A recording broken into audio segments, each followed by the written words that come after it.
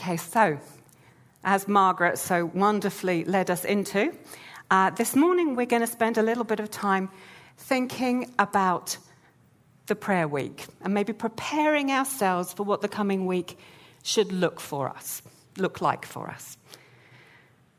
In previous years, the prayer week has been jam-packed, full of activity, and let's come and do this, and let's sit and do that. This year, it's a little bit more pared back, and it's called Be, because we are being encouraged to come and be before God, so that we can spend some time slowing down, breathing, and being in his presence.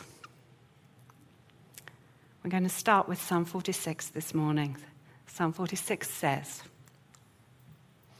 God is our refuge and strength, an ever-present help in trouble. Therefore, we will not fear, though the earth give way and the mountains fall into the heart of the sea. Though its waters roar and foam, and the mountains quake with their surging. There is a river whose streams make glad the city of God, the holy place where the Most High dwells. God is within her. She will not fall. God will help her at break of day. Nations are in uproar. Kingdoms fall. He lifts his voice, and the earth melts. The Lord Almighty is with us. The God of Jacob is our fortress. Come and see what the Lord has done. The desolations he has brought on the earth. He makes wars cease to the ends of the earth. He breaks the bow and shatters the spear. He burns the shields with fire. He says, "Be still and know that I am God. I will be exalted among the nations. I will be exalted in the earth. The Lord Almighty is with us. The God of Jacob is our fortress." It's a beautiful psalm. One of the things I like about Psalm 46 is that it feels very real. It doesn't describe some sort of fairy tale world where everything is nice and perfect. It describes a world that is churning.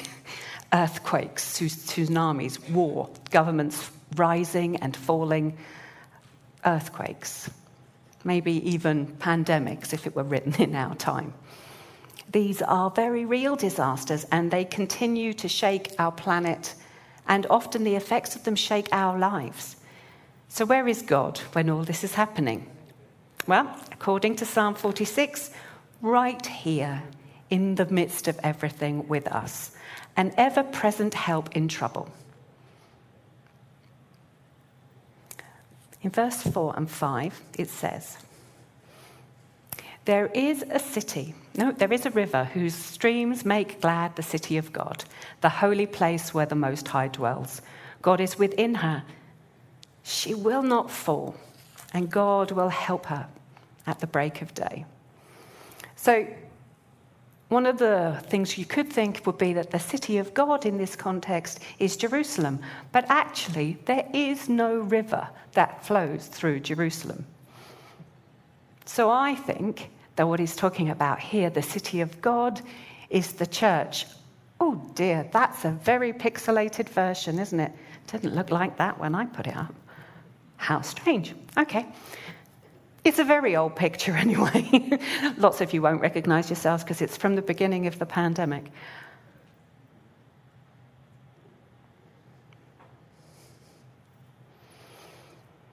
If God is in the midst of the church, then he will help us at the break of day.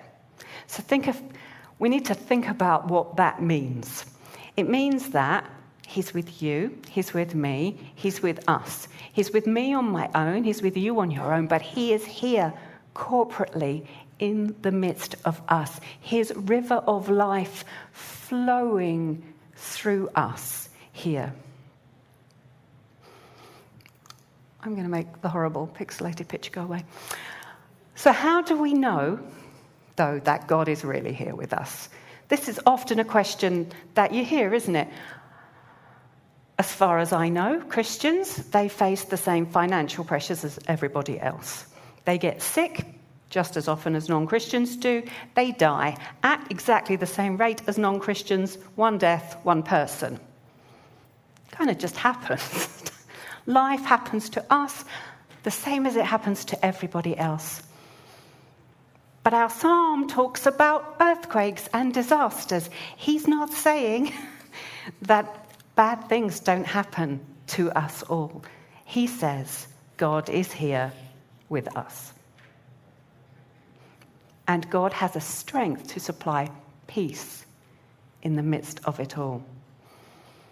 The psalmist wrote, he makes wars to cease to the ends of the earth. He breaks the bow and shatters the spear. All of these things are still going on. And in the midst of that, be still and know that I am God. Be still is the same thing that Jesus says to the wind and the waves in Mark 4:39. Mark 4, starting at 35. This slide says, that day when evening came, he said to his disciples, let us go over to the other side. Leaving the crowd behind, they took him along just as he was in the boat. There were also other boats with them.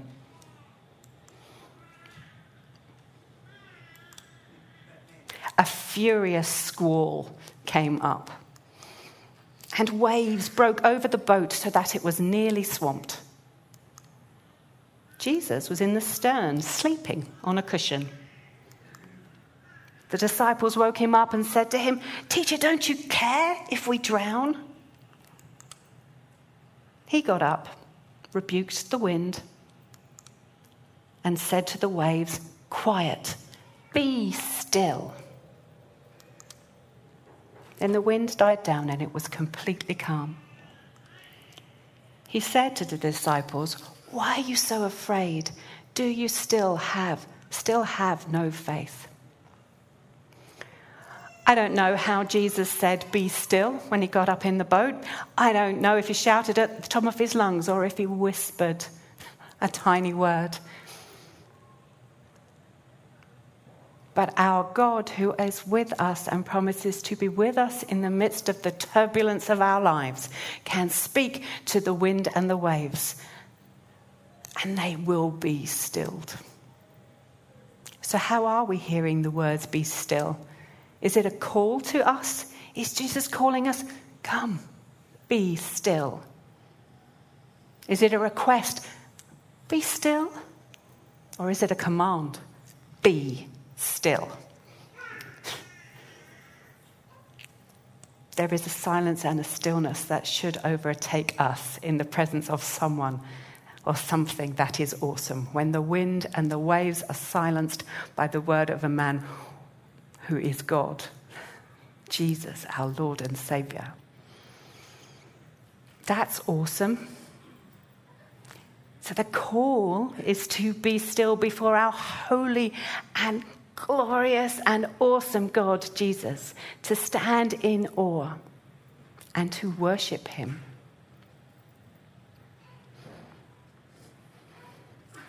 So the question then beggars, if we know that, and we know that in moments, don't we? We know that in moments of worship when we stand before God and we go, oh yes, you breathe him in and you understand. But often it is not our daily reality. And there are many, many reasons for that. And one thing I think in the West, in our crazy lives, a big one is that we are always in a hurry. We're always moving and our lives are always full of noise. God's kingdom stands at odds with the ways of this world, the ways of the world that say, do more, earn more, be more. God says, do less, come to me, then be more. Now, I'm not saying that we should all be hermits. Some of us might like that idea, others of us not so much. But what I'm saying is we all need to find balance in our crazy lives. Jesus, in his years of ministry, was busy. Nobody could argue with the fact he was busy. He was constantly doing things. But Jesus was never in a hurry. He was never too busy to lose his focus on what his heavenly Father was doing around him. He was always attentive to God and on what God was revealing to him. And on several occasions, Jesus was busy doing one thing, but noticed a distraction. And he didn't see those distractions as annoyances, but as God's work. And so he would take a short detour. So one of those is in Mark 5, 24 to 34, when Jesus was walking with a crowd to the home of a synagogue leader whose daughter was sick and dying. But while he was taking that walk with the crowd of people going, come and heal this synagogue leader's child, a woman who'd suffered with a hemorrhage for 12 years came through the crowd and touched his robe, believing then that if she did, she would be healed. Jesus stopped and looked for the person who had touched him. Even though he was busy on a mission to heal someone else, he stopped and took time to seek out the woman, to touch her, to interact with her. And because Jesus stopped to talk to this beautiful woman who tried to touch him to be healed, the little girl died.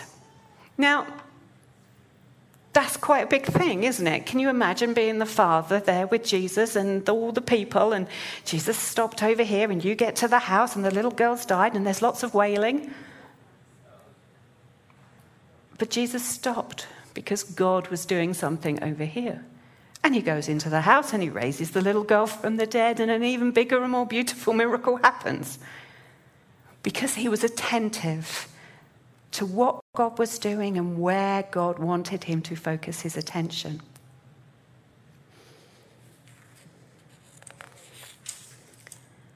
I'm not sure if I would be that brave to stop and be distracted intentionally. I'm often distracted unintentionally, but to stop and be distracted intentionally when I knew that this was so important, even if I felt God pushing me over here.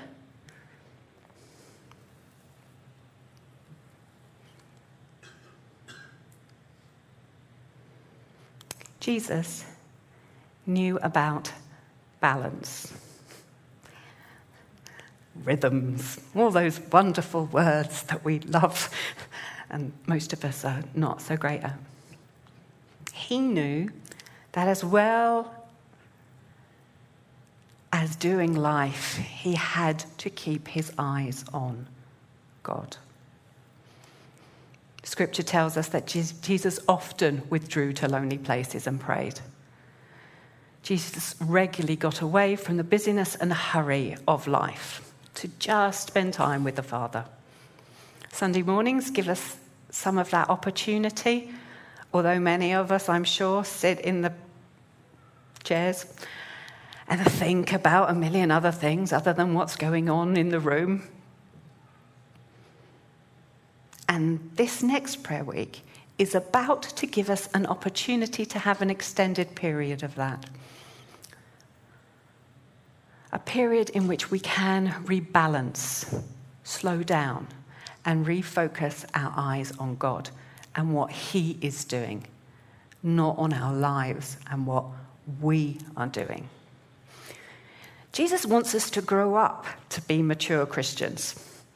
That's actually the aim, is to create in us a spirit that looks like His, a face that shines like His, hands that do His work, mouths that speak His words.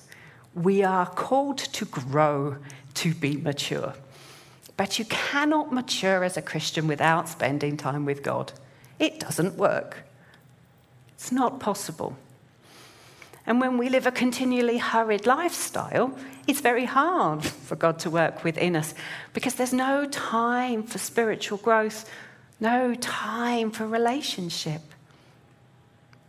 If we're in a hurry, we prevent God from sowing His grace and His spiritual fruit into our lives, which grows us into mature men and women of God.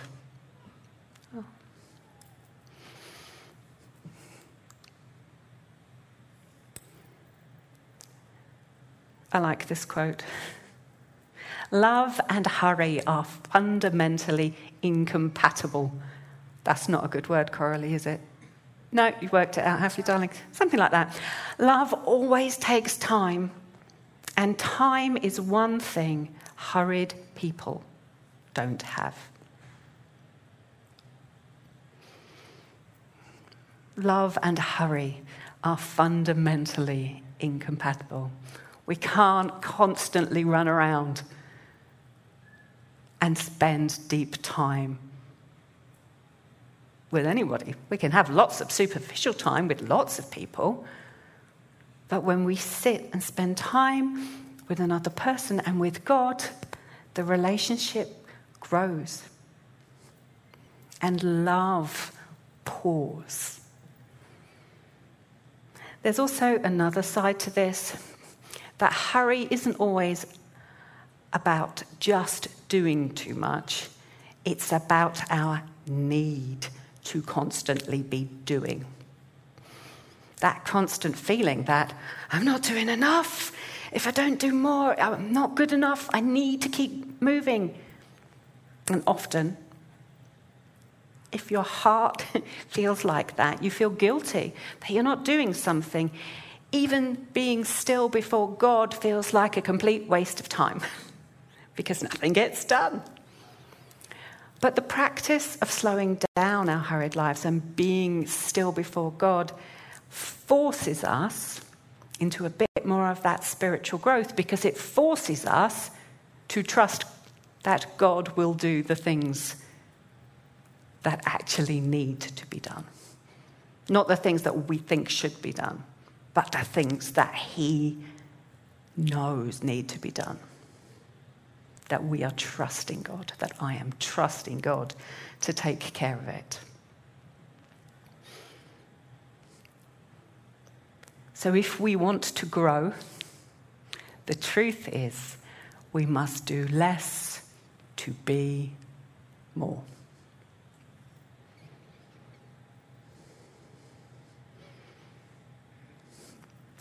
I don't know that I'm the only one in this room that finds that quite tricky. But we must do less to be more.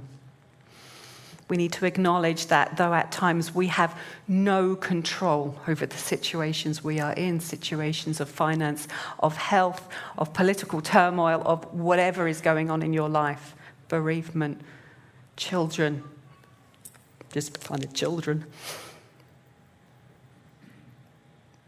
We do have a control over ourselves and what we do.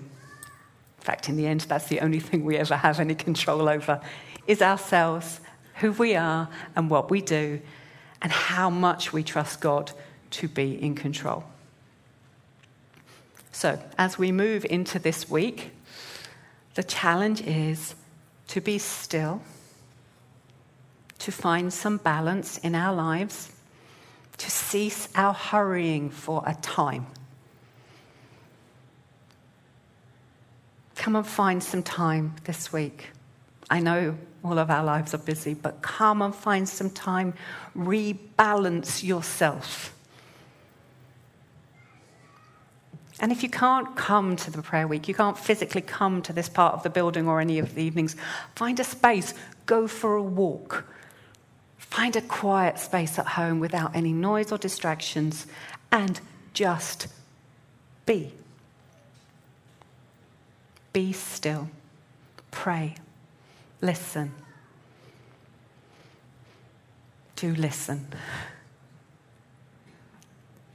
It takes time to build a relationship, and we do need to allow both sides to speak. Listen for what God speaks into your heart. Read his words. Don't try and just force anything. Just allow yourself to be.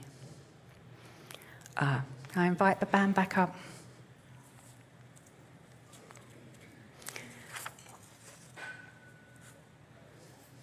So I'm going to pray for us all now. I'm going to ask the Holy Spirit to come to still our hearts and our minds this morning. I'm a very visual person, so I'm going to ask that the Holy Spirit gives us all somewhere to put all our distractions just for a short moment. A box, a shelf, something, so that we can put our distractions down and we're going to be. This might be a bit uncomfortable because we're not good at silence, but we did this not that long ago. We're practicing. Practicing silence in our crazy world is hard to do because we're never used to it being quiet. But in the silence, in the moments where we choose to just be, God will come. Okay, let's pray.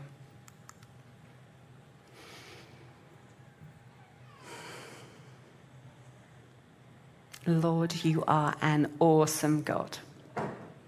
You created the heavens and the earth. And we all live, Lord, in the center of the palm of your hand. Jesus, we are in awe of the stars, the planets, the universe, the roaring waves, the mountains, and the tiny flowers and insects, the life that you have brought out. We are in awe, Lord, that you came to earth, that Jesus, that you came, that you were born as a man, that you lived, that you died, that you rose again, that our sins might be forgiven, that we could have access to life here in the here and now, and access to life evermore in the age to come. Holy Spirit, thank you that you are in us and with us, that you comfort us and that you make us brave, so that the God who is in us can accomplish so much more through us. So, Holy Spirit, we want to ask now that you would come and still our hearts, our souls, our minds, and our emotions. Provide for each one of us a safe place, a box in which we can put our distractions for just a few moments. Lord God, we choose to give them to you now. And we choose now to be still and know that you are God.